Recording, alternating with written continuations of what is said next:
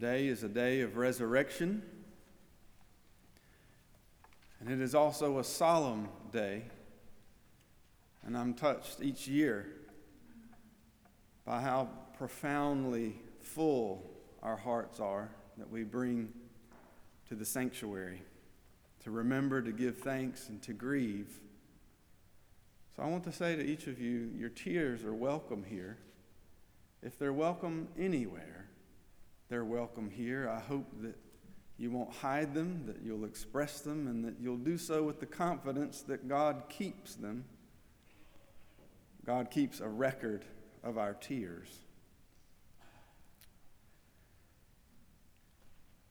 In the days when Isaiah was preaching to his congregation, there was a common myth shared by their longtime neighbors, the Canaanites, that death finally swallows up everything. This myth for them, just as our myths are for us, they were in the air they breathed, in the water they drank. And just as so many of us today might believe in the myth of progress or trickle-down economics or the self-made man, so they also believed death swallows up everything. It was just a fact. It just was there. It was assumed, simply understood. This is how myths work on us. They're stories or ideas that automatically shape our lives, even when we don't know that they are. And as far as myths go, it's not just for the Canaanites. This one remains pretty compelling, don't you think? Death swallows everything. We live our lives on the edge of a maw until we lose our footing and fall in. Death swallows everything. To be a student of history is to know this fact, that death and decay finally claim us all. Even whole civilizations, empires rise and fall. From dust we were made, and to dust we shall return. Land and sea will continue to do what they have always done. The earth will reclaim each one of us, and given enough time, the elements will even smooth over the engravings on the granite, so that strangers strolling through the cemetery will have to squint their eyes or take charcoal and trace it over paper to see our names and dates.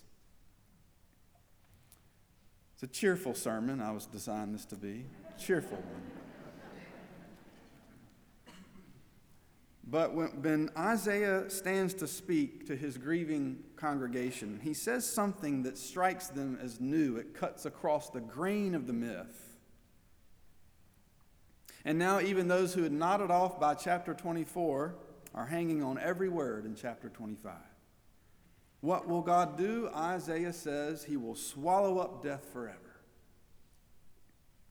And by saying so, he flips a script that has held sway over people for millennia. Now we know that the God of Israel has designs on death. The prophet tells us that finally God will do to death what we've been saying death has been doing to us and to God's creation.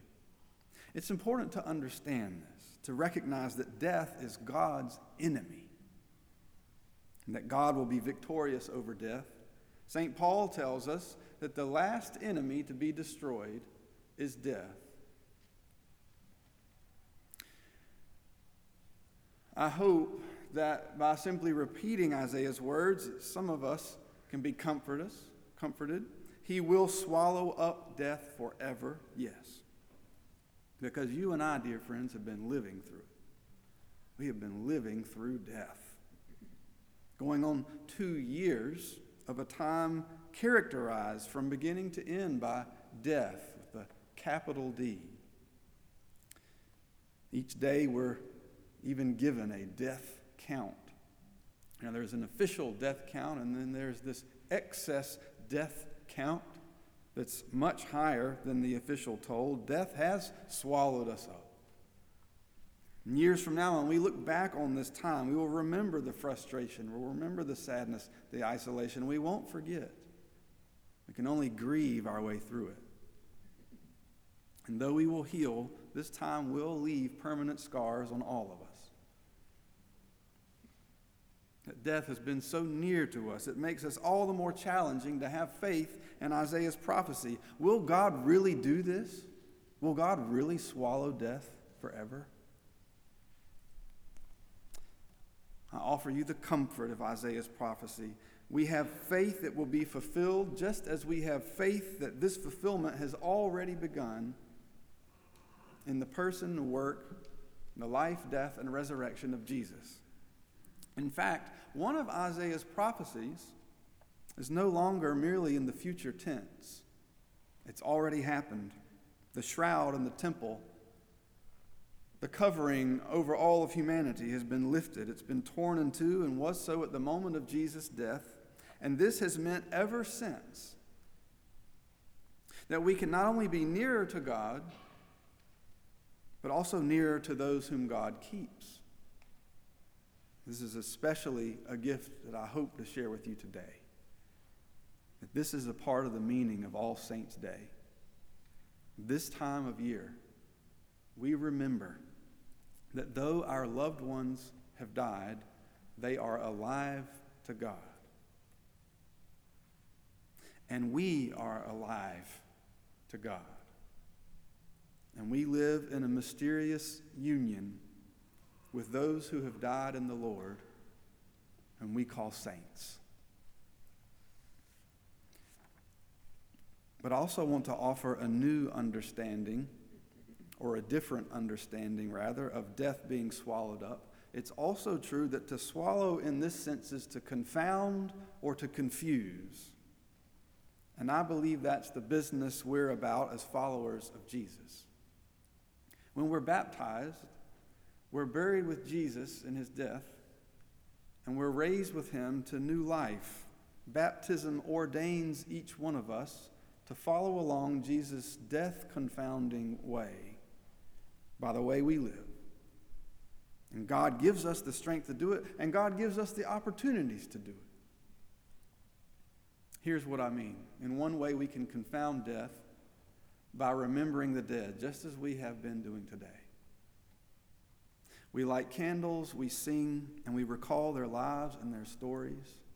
We remember their laughter. Remember their funny way. Remember the kind of way they would walk into a room and you'd feel the joy just before they'd even said a word. Remember the ways that they tuck us in at night and kissed us on our forehead. We remember the songs they sang beside our bed when we were children. Or we remember the way that when they were children, they would tug on our clothes and cuddle with us in our beds early on those cold mornings. We remember them with our tears. And we confound death by, in a mysterious way, overlooking death in order to enjoy our loved ones even after their deaths. One Baptist scholar, Bill Stringfellow, when he lost his partner of life, said, "I enjoy mourning him."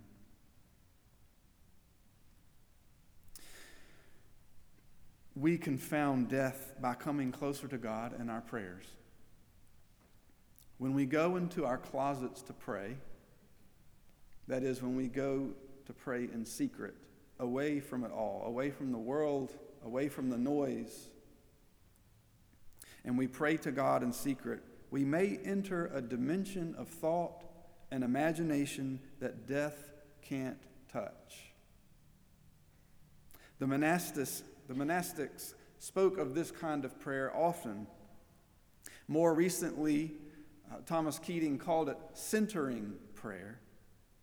And with centering prayer, we put all our thoughts away in as much as we can about all that we must do and what we ought to do, and even we put away the things that we would ask of God.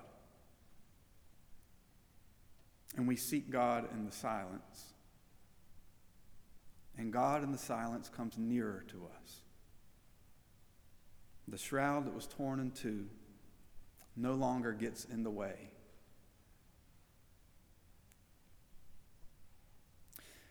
And finally, we confound death by feasting with Jesus. Isaiah calls to mind a feast on this mountain. He stuns his congregation perhaps by saying, right here, God will feast with us on this mountain. He will prepare it for us, rich foods and fine wines. And at the table of our Lord, we not only take his body and blood, we make it our own. Even more, the risen Jesus, who has conquered death forever, takes our body and our blood and makes it his own. So on this All Saints Sunday, may we confound death by remembering that when we ingest Christ's body and blood, we are participating in Jesus' swallowing up of death. We participate in leaving death just all the more confused. And we stake our claim, along with the God we follow, that the last word will not be death,